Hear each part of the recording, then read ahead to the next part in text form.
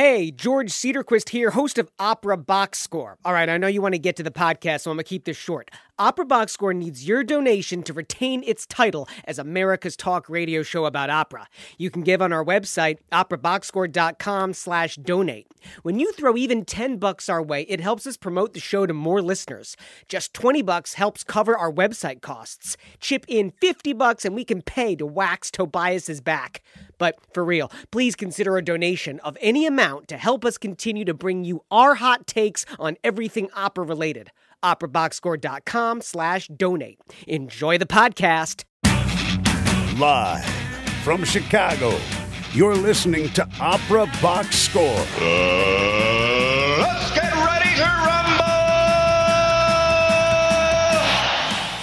Wherever you are, however you're listening, welcome to America's talk radio show about opera, period. I'm your host, George Cedarquist, joined this week by creative consultant Oliver Camacho with co-hosts Tobias Wright and Matt Cummings. We are live on WNUR FM Evanston, Chicago. 847-866-9687 is our number in studio. You can call us on air. You can get your opera voice heard.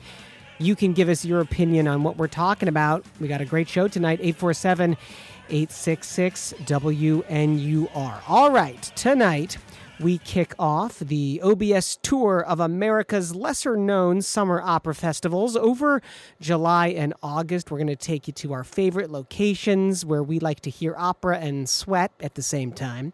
We start by giving you an overview of where we're heading, what makes our personal choices so special. But first, a recent article in the Wall Street Journal described how Europe's opera houses won over millennials.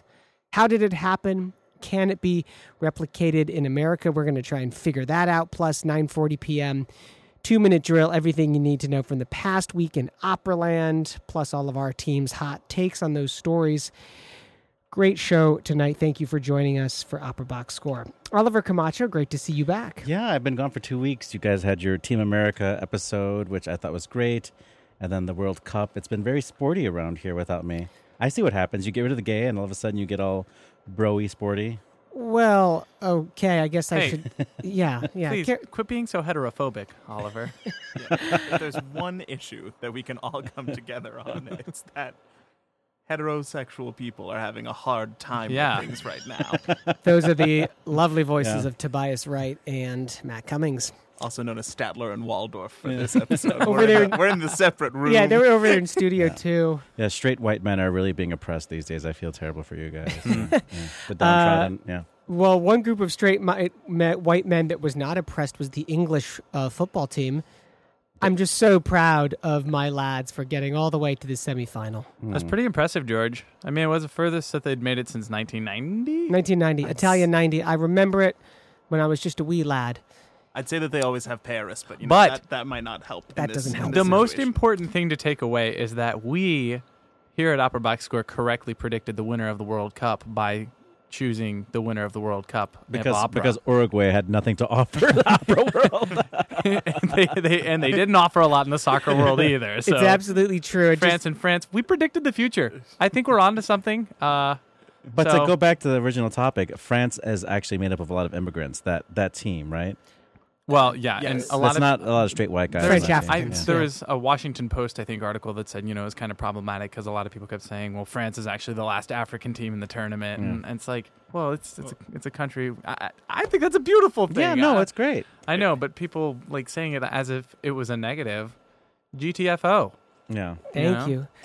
With all the World Cup stuff, Oliver, did you watch Wimbledon? Well, I was really? I was out of town for the past 2 weeks, and I tried to. That was an exotic. And he did. Exotic Look at this guy. Connecticut. Yeah. No. But I was trying to watch Wimbledon in rehearsals, and it was a heartbreaker this year. Oh, real heartbreaker. Why was it a heartrbreaker? Just because there wasn't a big star, Djokovic, who's I love Djokovic, but like Federer going out in the fourth round. I mean, in the quarterfinals, and Serena Williams losing badly. I have to say in the finals. Yeah. I mean. Yeah. She did just have a child. I know. No, I still made it to the finals of Wimbledon. Yeah, no, she's amazing. It was so graceful. in defeat. Yeah. No, trust me. I'm She's okay a with consummate professional. I'm okay with Angie Kerber winning, but just like Oliver. It would have been a great story had she won, you know. Agreed. She's the greatest athlete of all time in my book. Wow, goat. Agreed. The goat. The goat. Female goat. What's a female goat called? A goat. A goat. Let's talk some opera. Subject to interpretation and analysis, let's crunch the number. Thanks, Norm. WNUR 89.3 FM is what you're listening to. It's Opera Box Score here. In the Wall Street Journal, an article from last month wrote, quote, opera is unexpectedly hip among many European young people. Through a series of innovative efforts, European cultural institutions like La Scala and the Paris Opera are attracting a younger set. La Scala's longtime special season premieres and its under 30 program, tickets are €20, have proved to be wildly popular. And the article goes on, the Paris Opera has introduced a similar program, and in June it debuted a Phantom of the Opera game that lets players roam through its historic venue. Side note, that's kind of like an escape room idea.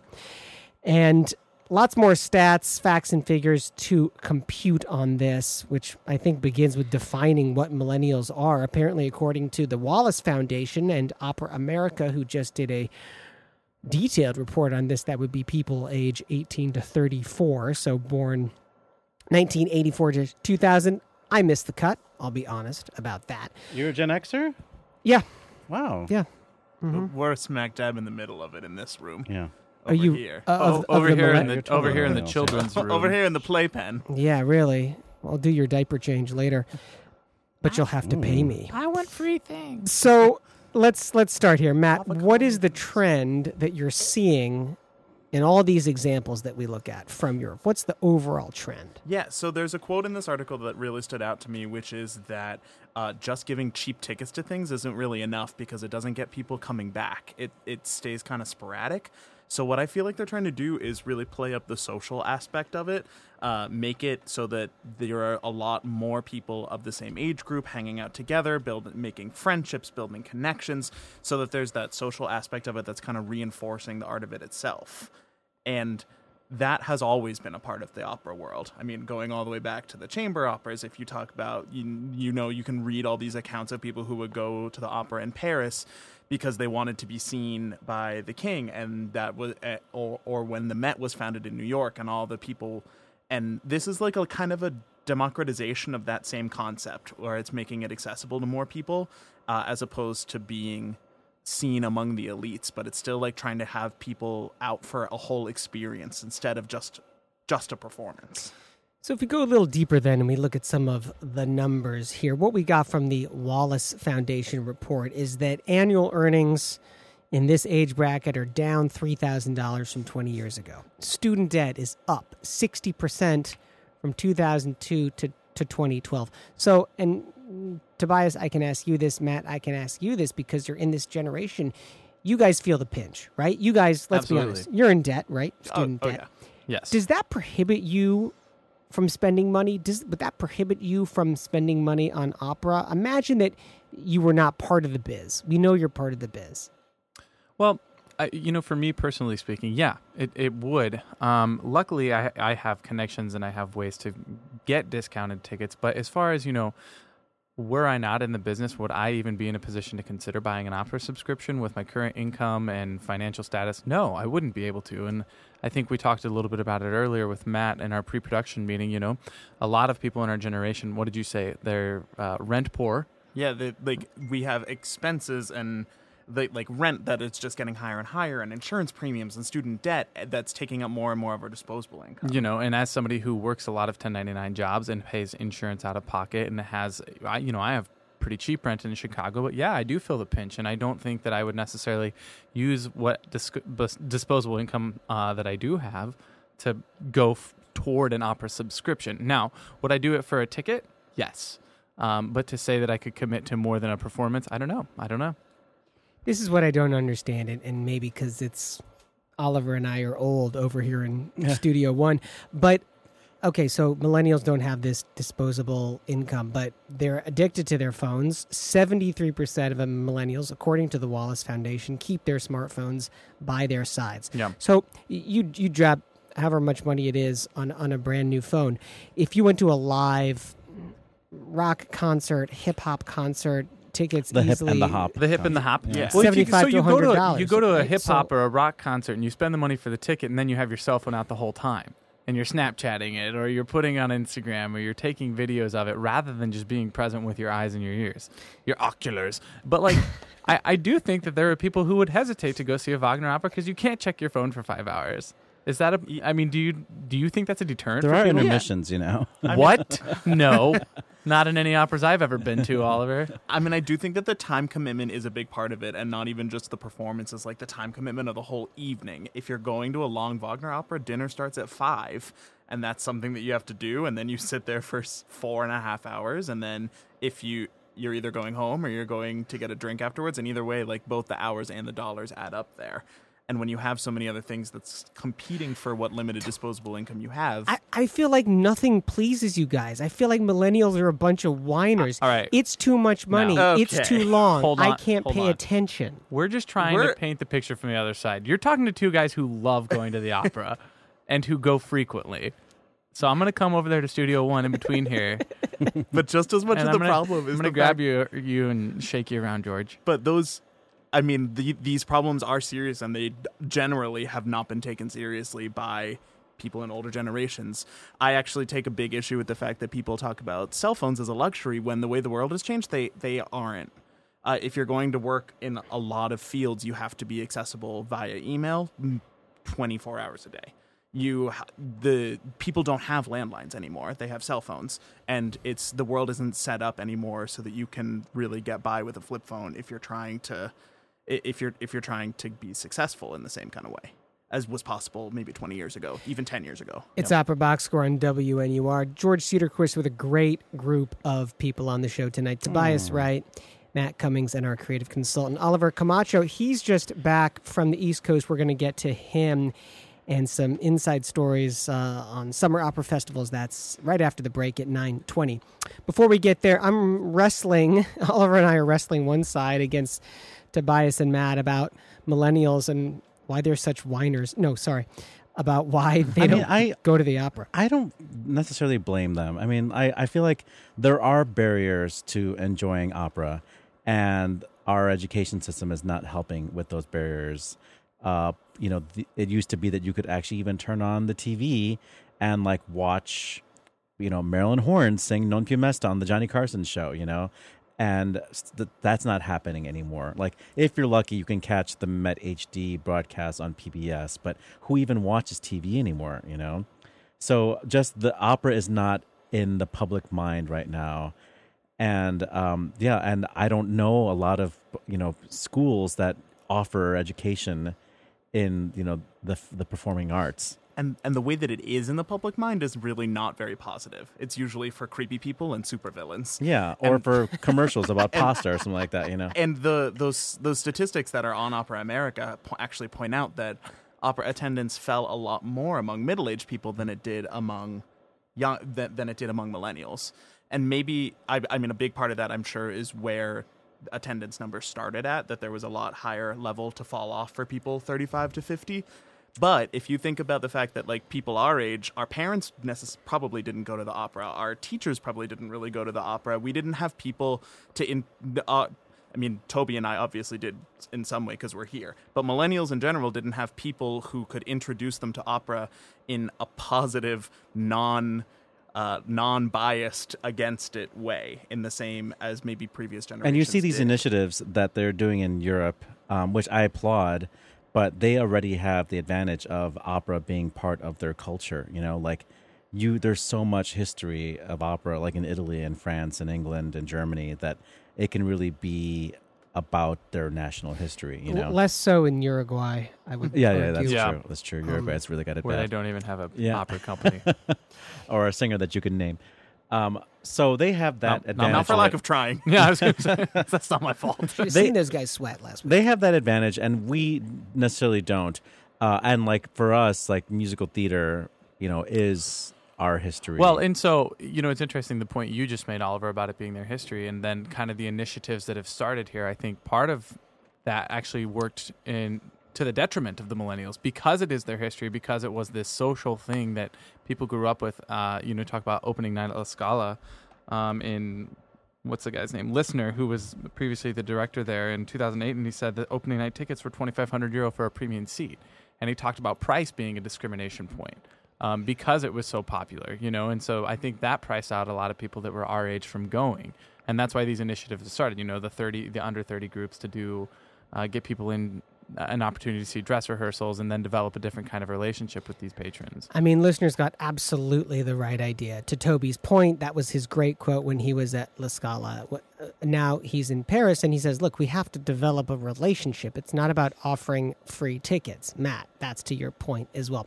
I will say that the Phantom of the Opera escape room, how you guys feeling about that? I mean, like 10 out of 10 would do it, but I don't necessarily know how effective it's going to be. And I'll just finish my thought by saying that, like, France, Germany, Italy, England, Croatia, because they are, like, nationalistic in their appreciation of opera at first before they expand to other cultures, they have that history.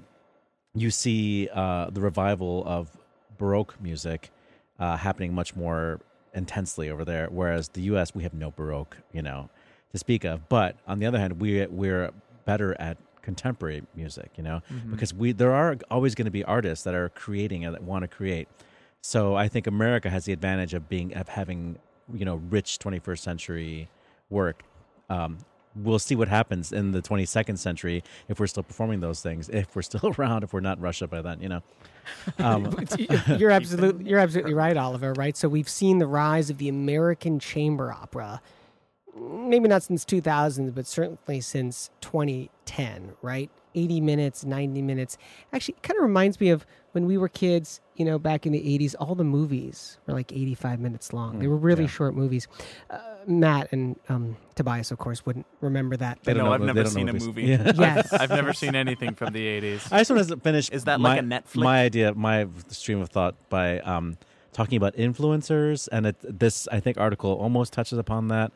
But maybe for American audiences, what we need are people like Beyonce or whoever is popular these days, to be interested in opera and to be seen at opera and to like be tweeting like, oh, I just went to see my friend, whatever, Nadine Sierra sing Gilda, and it was the bomb, or what. I don't know how you young people talk these days. The pictures that they put in the paper whenever they have a big opera gala are always hilarious when they're like, celebrity Blythe Danner was at the Met opening night. Exactly. Like, sure, she's great. I mean, I love Meet the Parents. But to your point, Oliver, look, truly great artists are fascinated by other art forms and by things that they don't understand. There's really no reason that Beyonce, who in my book is a phenomenal musician and she appreciates art, vocalist, she appreciates art. Hip opera.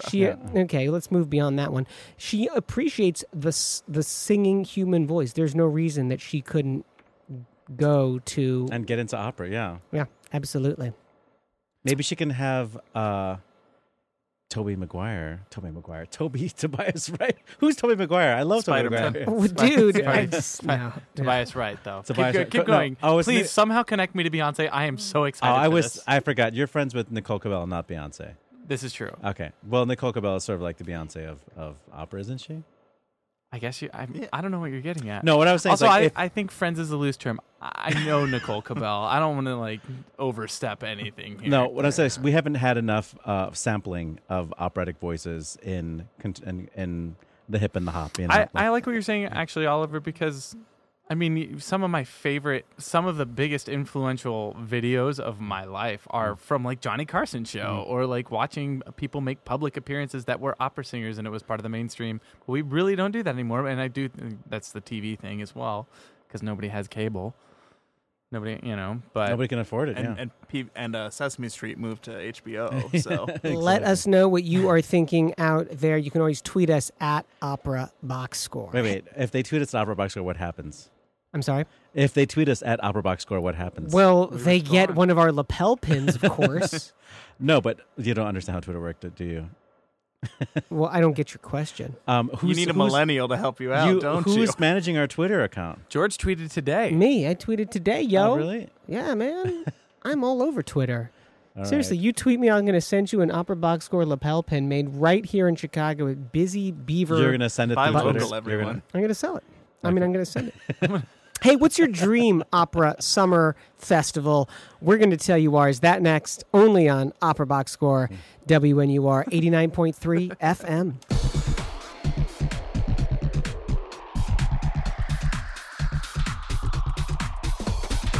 Live from Chicago, you're listening to Opera Box Score. More right after this. Hey, George Cedarquist here, host of Opera Box Score. All right, here's a tip. If you've recently started listening to our show, you already know there's nothing else like it. Week in, week out, you get our panel's hot takes on opera news in the 2-minute drill, plus our patented segments like Fantasy Fockball, Monday Evening Quarterback, and Crunching the Numbers. But you might not know about some of the incredible interview guests who have gone inside the huddle with our team, like tenor Matthew Polenzani, composer Gregory Spears, intendantin Kirsten Harms, and countertenor Jakub Józef Orlinski, to name just a few. Check out the Opera Box Score archives on SoundCloud. Just go to soundcloud.com and search for Opera Box Score. And you can tell us about your favorite interviews on our Facebook page and our Twitter feed. Chalk Talk on Opera Box Score. Thanks for hanging out with us tonight on WNUR 89.3 FM. George Cedarquist in studio live with creative consultant Oliver Camacho, co-host Tobias Wright, and co-host Matt Cummings. 847-866-9687 is our number in studio. You can give us a call. Let us know if you're a millennial and you've been to the opera, why you go, or sound off on what's coming up next. We're going to kick off a couple months-long investigation of some of America's finest summer opera festivals and some ones that are a little bit more off the beaten track, telling you about the artists, the venue, the vibe of the community, the surroundings, the participants, and the patrons. And we're going to start with Oliver, actually. Oliver Camacho, just back in town. And I'm going to guess, Oliver, you're going to talk about where you just were. Yeah, I mean, I'm glad that this is the perfect opportunity for me to talk about something that's near and dear to my heart, which is the Amherst Early Music Festival, which I wouldn't really categorize as an opera festival, but every year they do put on a fully staged Baroque opera. And it is a pay-to-sing.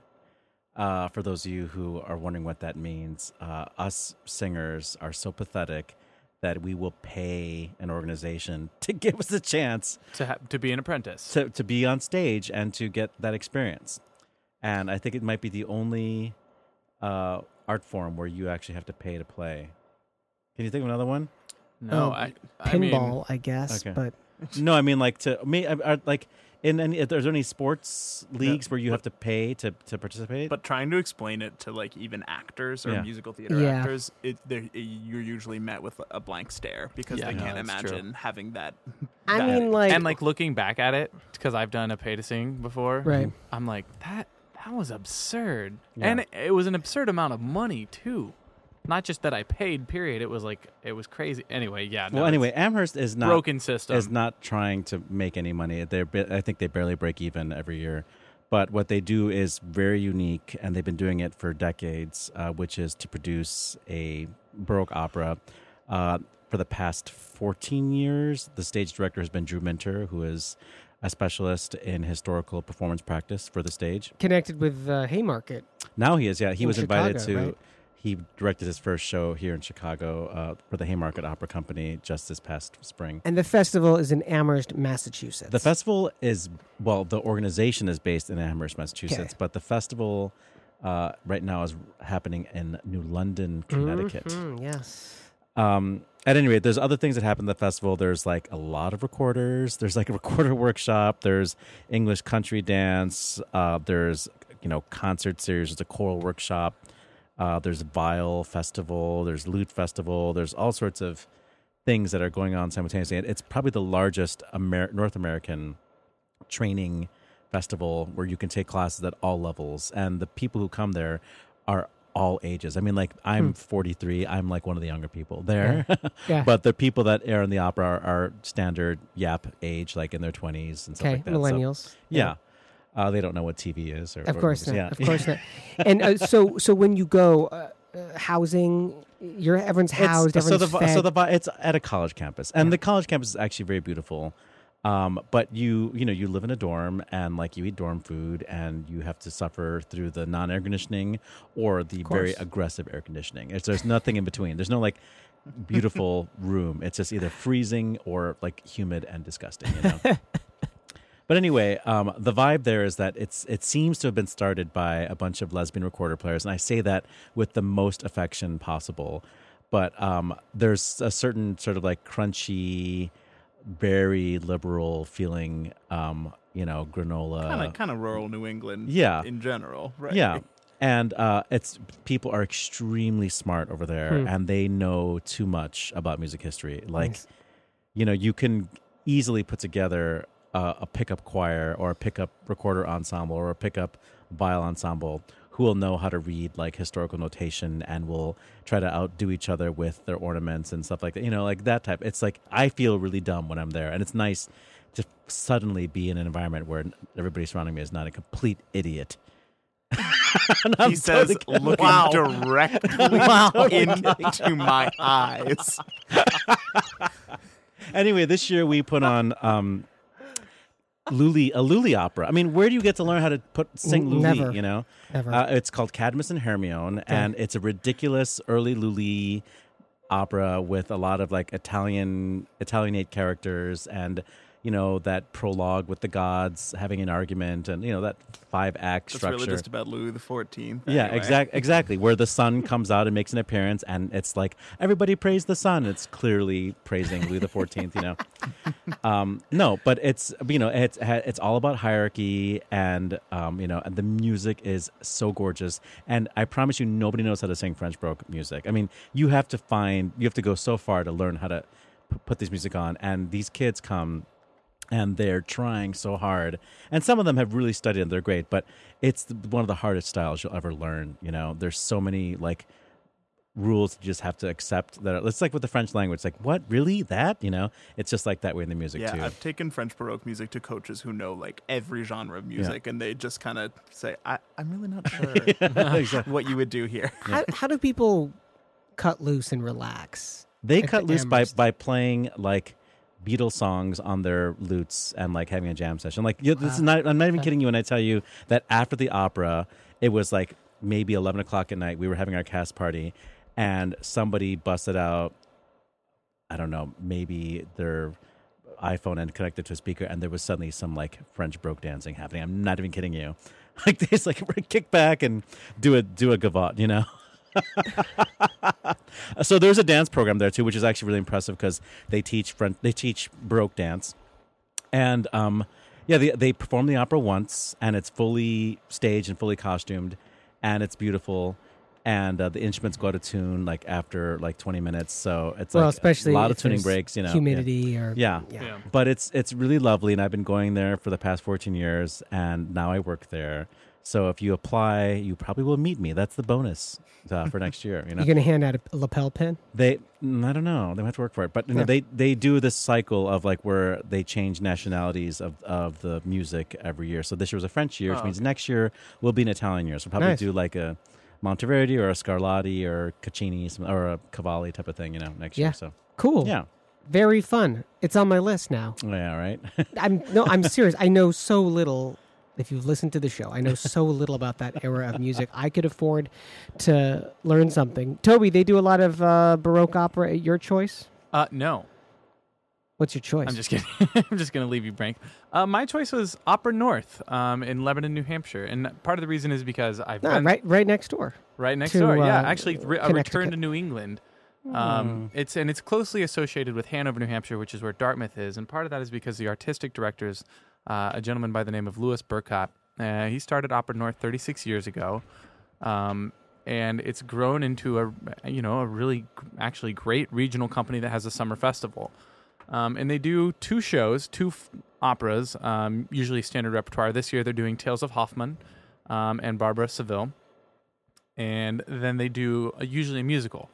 With the musical, what's really interesting about this festival is it has a young artist program, or resident artists, as they say, as they call them. And I was a resident artist there, but got to make my main stage debut as Goro and Madame Butterfly. And when I was singing with, world-class singers. I was with Michael Brandenburg, tenor who has sung all over. He covered Faust this year at the Lyric. I think he quit, though. I think he has retired from opera. Amazing. Jesus. The career is hard. But then the musical that they do, they bring in Broadway performers, Broadway directors, Broadway dancers, and it's a tremendous community that supports this, because you want to talk about a really educated community. Opera North is in the Upper Valley of New Hampshire, is what they call it, and it's Lebanon, Hanover, and then the surrounding. It's just a beautiful area, but it's a lot of people who have moved there from Boston, New York, who have chosen to kind of get out of the city, but then still go to a place where they have culture. It's a beautiful place. It's in the mountains. I love it. Toby, you're originally from Kansas. Correct. Let me ask you, going to New England, do you feel out of place? Do you feel like you get along with everybody? I'm being serious here. I'm not throwing shade. Sure. Well, for me, where I'm from is quite seriously the middle of nowhere. And I don't mean to poo-poo on where I'm from, but culture doesn't exist there. There's no opera company within 2 hours of where I grew. Is it Wichita? South of Wichita. I grew up right on the Oklahoma border. Okay. So there is Wichita Grand Opera. But I never had a chance to go see that growing up. But for me, now that I've lived in Chicago for 6 years, I have a degree from Northwestern and I've been performing professionally, I loved going there, because you want to talk about people who just love the art form and really embrace the people. This is a community. The artists that go perform in Opera North are not from that area. They're from all over the world. And the resident artists, they have 1,500 people audition, and from that, usually they narrow it down to about 12, 15 that they hire. There's donors there who really love to embrace the artists, and not in a creepy way. They are just so thrilled that people are willing to come there and share this gift and create this wonderful festival that they have there. And it's cool because they do there's a town square in Lebanon, New Hampshire, and it's beautiful, it's quaint, and there's an opera house there that's got 1,100 seats, and it sells out every single night. And people go crazy. They're standing ovations, and they love what they're seeing because they're educated. They know what they're seeing. And that's kind of a cool thing to be a part of. And so, I do feel like the community embraces it in such a way that there's no way you couldn't get along with the people unless you're just being a total D-bag. How are the parties? Oh, I can't really talk about that. There we go. I've never partied. No, actually, I had some pretty hilarious moments partying with donors at their homes, and it's a great place. It's Opera Box Score on WNUR 89.3 FM. Our team is beginning our tour of America's summer opera festivals, and we're starting with off the beaten track places that are near and dear to our hearts. A place that I am truly in love with is the Bayview Music Festival, which is in the northern part of the Lower Peninsula of Michigan. So further north than Interlaken, which also has a famous summer music camp and festival. But this is up even closer, really near Petoskey is the biggest, smallest near town. So Bayview is kind of like Chautauqua, which is on the banks of Lake Erie, right? It was founded in the late 19th century. Bayview was founded by Methodists. I can't remember what denomination founded Chautauqua. Weirder things. They were like Methodists. Unitarian Universalists or something, weren't they? They've got some spiritualism. Definitely, right? And so basically, if you were wealthy from Detroit, you got out of the big city, you went up to Bayview, you had your own little cottage. Some of these cottages are over 100 years old. They're beautifully appointed and decorated. And I think this has got to be the oldest chamber music festival in the state of Michigan, if not the Midwest, possibly, where it is a pay-to-play, although Bayview really prides itself on giving significant scholarships to all of its students. And there's two kind of divisions. There is a instrumental and chamber music division, and then there is a vocal division as well. I've only been connected to the vocal division, where students will sing with the community of Bayview in a fully produced musical, and then they will just students themselves will sing in a opera. The orchestra provided by the instrumental students. It's just so relaxing. You're right on the banks of Lake Michigan, on Little Traverse Bay. Yeah, I mean it's not really a dorm. It's a big ancient house where all the students live, cafeteria, that sort of thing. But for the faculty side, you're also housed in these quaint little cottages. I feel like everybody does such great work while they're there. The audience is smart. They're articulate. They are into seeing new interpretations of the classic repertoire of musical theater, the classic repertoire of opera.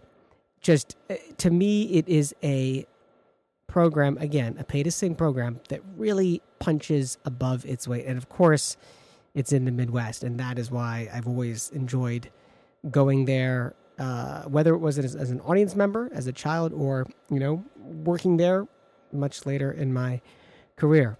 So we've got the East Coast, we've got the Midwest.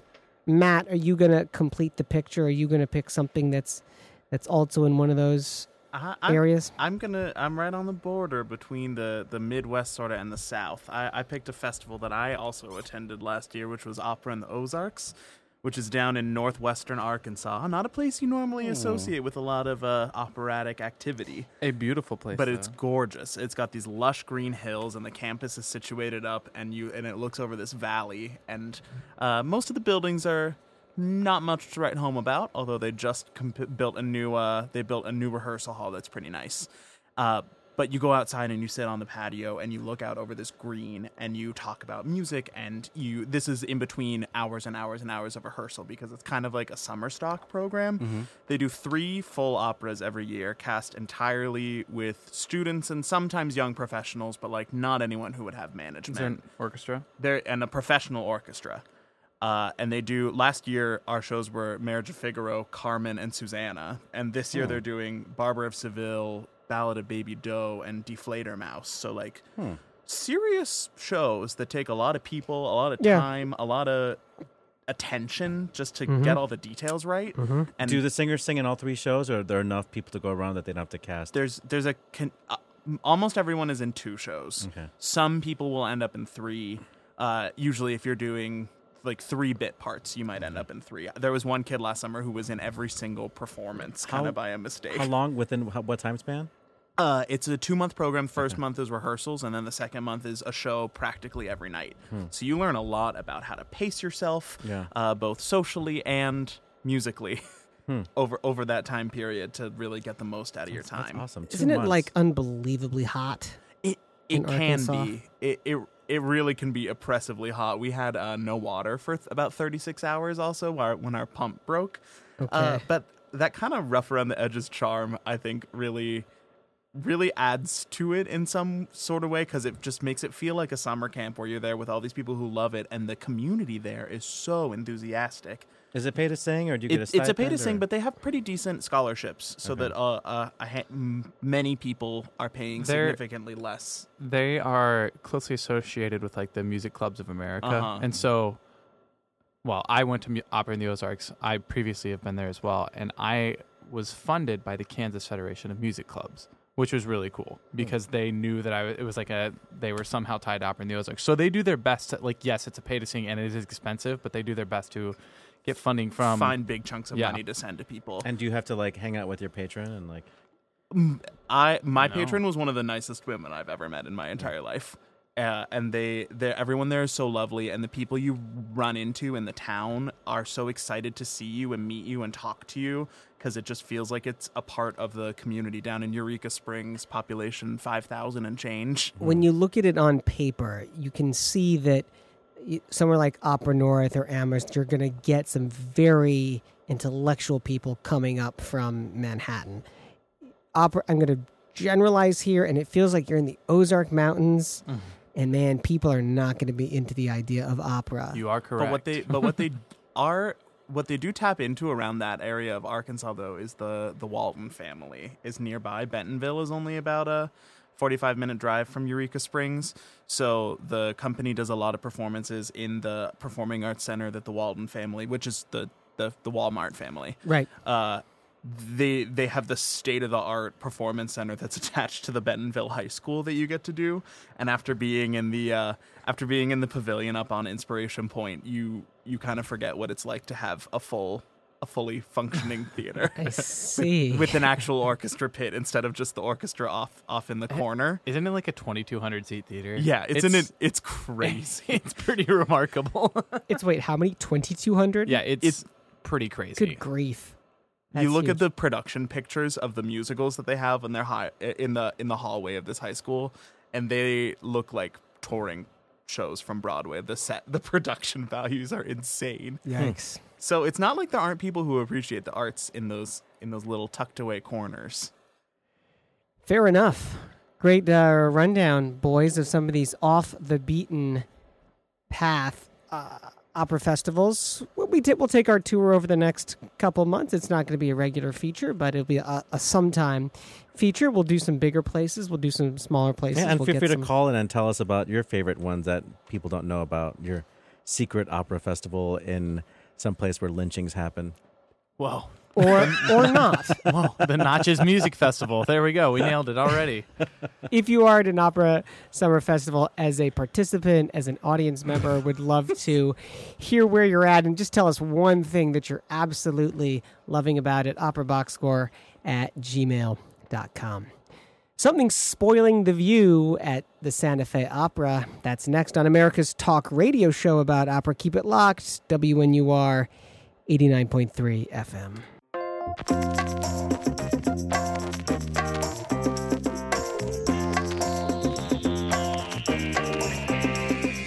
Live from Chicago, you're listening to Opera Box Score. More right after this. Hey, George Cedarquist here, host of Opera Box Score. So, we call ourselves America's talk radio show about opera. Why? Because we are. With an ever-growing base of fans subscribing to the OBS podcast and a stadium full of listeners tuning into our live broadcast, we are in the ear holes of the opera audience you want to reach. Want to promote your opera-related service or event? Or propose to the Barahunk in your life? Maybe you just want the sound of your name memorialized on air by our announcer, Norm Waddell. Anything's possible. Drop us a line at operaboxscore@gmail.com for rates and availability. This just in, the 2-minute drill. Time now for the fastest headlines in opera news. Everything you need to know from the past week in opera land. Regular patrons at the Santa Fe Opera grit their teeth at the mere mention of what is going to be a 72,000 square foot casino bordering one of Santa Fe's premier cultural attractions. It's a multi-million-dollar project by the Tesuque Pueblo, and it's being built on land that housed a flea market for many years that's expected to open this fall right next to Santa Fe Opera. When the show Slav by the acclaimed Quebec theater director Robert Lepage premiered at the Montreal International Jazz Festival earlier this month, it spawned a backlash and criticism that white artists had appropriated black culture. The storm proved to be too much, and the festival canceled the show after 2 performances. Irish-American contralto Grana Gillis was in London before President Trump's visit to the UK last week, just as the Women's March was looking for groups to participate in a protest called Bring the Noise, which meant people were planning to take to the streets banging pots and pans. Gillis asked if the organizers wanted a group of opera singers to take part, and she added 100 voices to the mix. The Staatsoper unter den Linden in Berlin played to 94% capacity last season. That was up from 91% last year. Earlier this year, French soprano Julie Fuchs was fired from Oper Hamburg's production of Mozart's The Magic Flute for being 4 months pregnant. Apparently that wasn't a problem at the Opernhaus Zürich, where she tweeted, "Tonight's our last performance of L'Incoronazione di Popea," including a photo of her pregnant in costume. That's on operaboxscore.com. Exit stage right, the rat that climbed into an 11,000-volt power box and nibbled through a cable giving a power failure to the Opera House in Adelaide. And on this day, July 16th, Austrian conductor Herbert von Karajan died in 1989. And it was the premiere of Mozart's The Abduction from the Seraglio at the Burgtheater in Vienna in 1782. That is your 2-minute drill.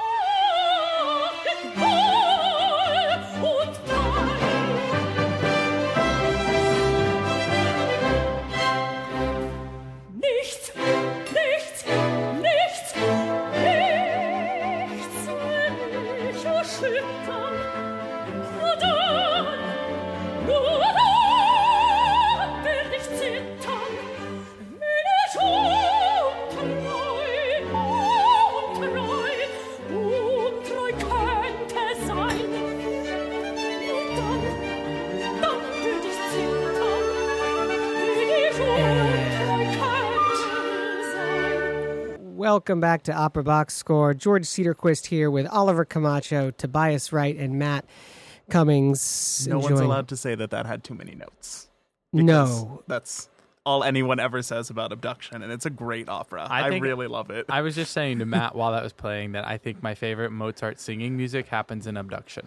That was Diana Damrau. Yeah. That's correct, yes. Weird. That was recorded in 2010 at the Liceu in Barcelona. Martin Aller-Arten, it's got to be one of the most epic Mozart arias. It's like a concerto, basically. Yes. She sings for 9 minutes. And that was edited to cut out the opening minutes of just instrumental music. That opera is so near and dear to my heart. That was the first opera I ever assistant directed on.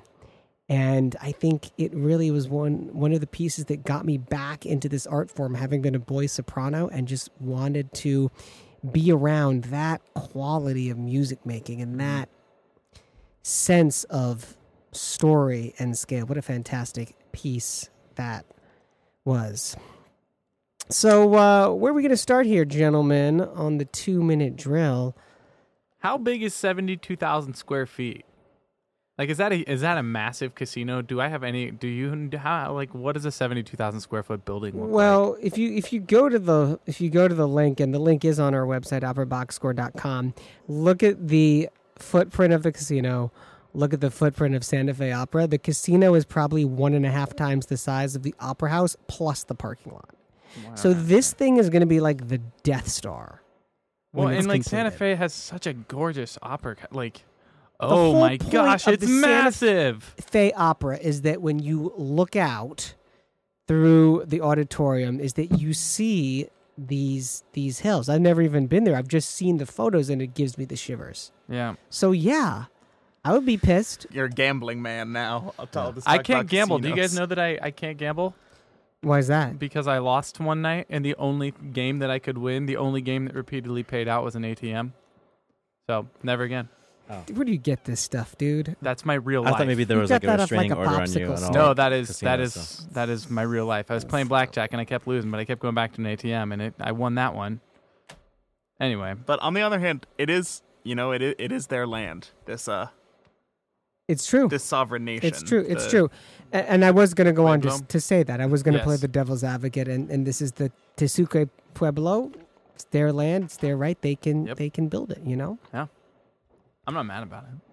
But it does. I mean, this article does talk about the fact that they're both parties are aware of the pluses and minuses of this. Yeah. Of this construction, and it looks like they are working together to try to find something that's mutually beneficial. Well, and so because like doesn't Santa Fe you go and you tailgate before the opera? Well, now you go play blackjack or you go play roulette a little bit before the opera.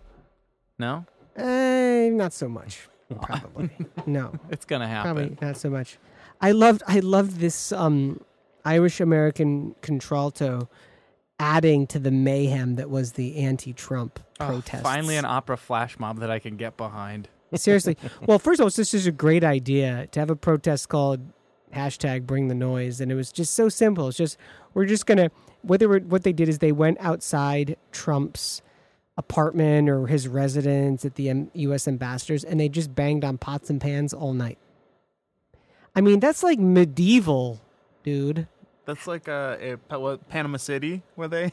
Yes. Where they tried to get people out of the embassy by just blasting rock music. We can be loud too, guys. And so why not bring some opera singers in there? Absolutely.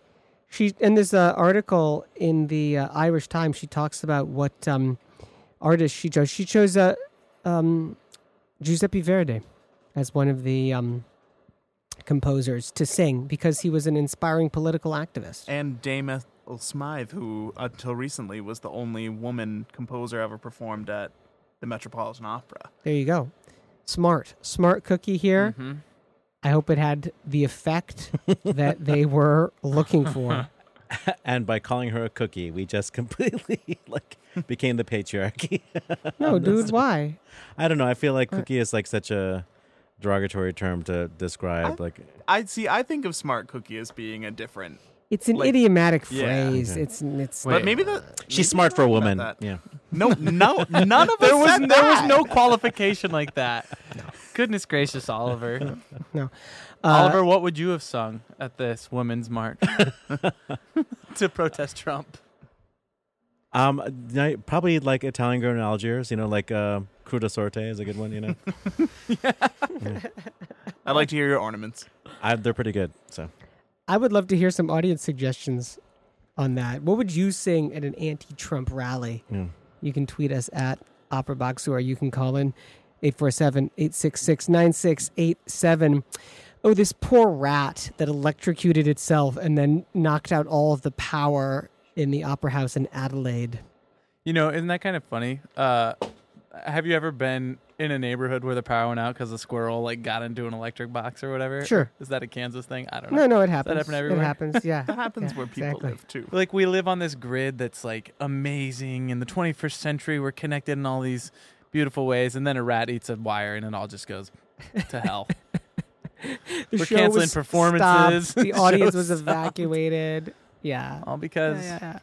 I wonder if the rats there are as big as the rats in Chicago. Oh, those Australian rats, they're huge, man. They're actually called kangaroos. Well, yeah, that's what we would call a kangaroo. They just call it a They rat. just call them rats. I wanted to just, before we get out of this segment, acknowledge that there is a relatively new recording of Abduction from the Seraglio. The conductor is Jérémy Roher, and it stars David Portillo and Jane Archibald, I think is the soprano singing Constanza. And it might replace my favorite recording. Well, it never will, but my favorite recording is the Kurt Böhm recording with Arlene Auger, Rary Grist, Petra Schreier, and Kurt Moll. But that recording was made in the 60s or the 70s, and the tempos are so slow. But Arlene Auger singing Constanza in that year was incomparable and remains the litmus test for all other sopranos. That one's pretty good. I just wish that it were Fritz Wunderlich instead of Petra Schreier, yeah. because the one his with Eugen Joachim is pretty awesome. Yeah, true. But Jane Archibald, man, she's awesome. And David Portillo is also... He's great. Yeah.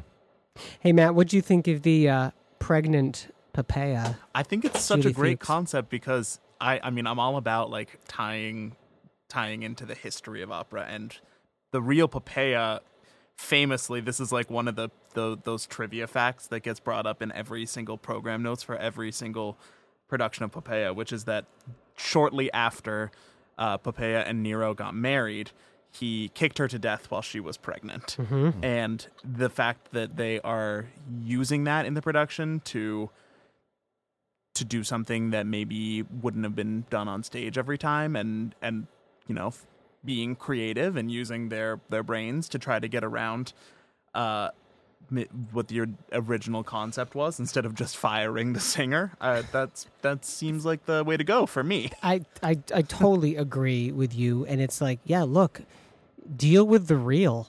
If you're a director, deal with the real and make a statement and Use do it. something interesting. I mean, shame on Oprah Homburg for firing her from that production of Magic You're all Flute. about Germany, though. You love Germany. No, man. Not when they fire pregnant people. Not if you're hating on people who are pregnant. You know, because what you're saying by that is you're saying Get an abortion. You're saying you can't be a parent and be in this business, and nothing rubs me worse the wrong way than hearing that kind of a sentiment. I hope Oprah Homburg can rectify that. I don't know how, but we'll give her a shout out on Twitter. There's no question. Loved it. The picture of her is on her Twitter feed and also on our website as well. Gentlemen, we're going to wrap this show up. Good call. Bad call on Opera Box Score. Another enjoyable night in Studio 1 and Studio 2 with Oliver Camacho, Tobias Wright, and Matt Cummings. Time for Good Call, Bad Call. What's great in opera land right now? What's dreadful? Take it away, Oliver. Class act soprano Julia Bullock, who was featured in an article in the Santa Fe New Mexican about her role, her performance as Kitty Oppenheimer in Santa Fe Opera's Dr. Atomic. The first comment in the comment thread is terrible. It says, "She's culturally appropriating a white American woman's role. Just saying. Liberals in Santa Fe, just saying. You're all about the mythical offense of cultural appropriation up there. It's a historical piece, and you are doing a Hamilton, which is absurd."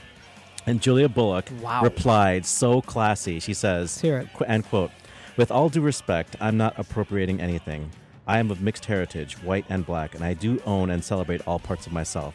And all of that aside, a performer who has a genuine frame of reference for any material can add and can and should be able to take on a role or a repertoire, regardless of color or presumption of what their culture is, because we share many deep and varied experiences as human beings." Mike. Boom. Brava. I'll give that a standing O. Matt Cummings, what do you got? You got anything? I really like Julia Bullock now. I already did, but I always, you said the first comment, and I was like, don't read the comments. I think she gets another good call for that response. Fabulous. Here's my good call: is the kids and I have been working our way through the Pirates of the Caribbean franchise. Mm-hmm. All students of acting, theater, opera need to watch Johnny Depp in these movies. It will show you just how far you can go in characterization, physicality, execution, and still get away with it. Learn from watching Johnny this Depp. actor.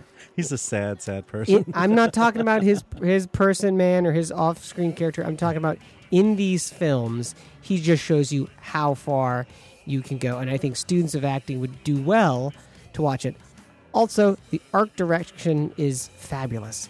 Just how they made those ships. We're big into pirates right now.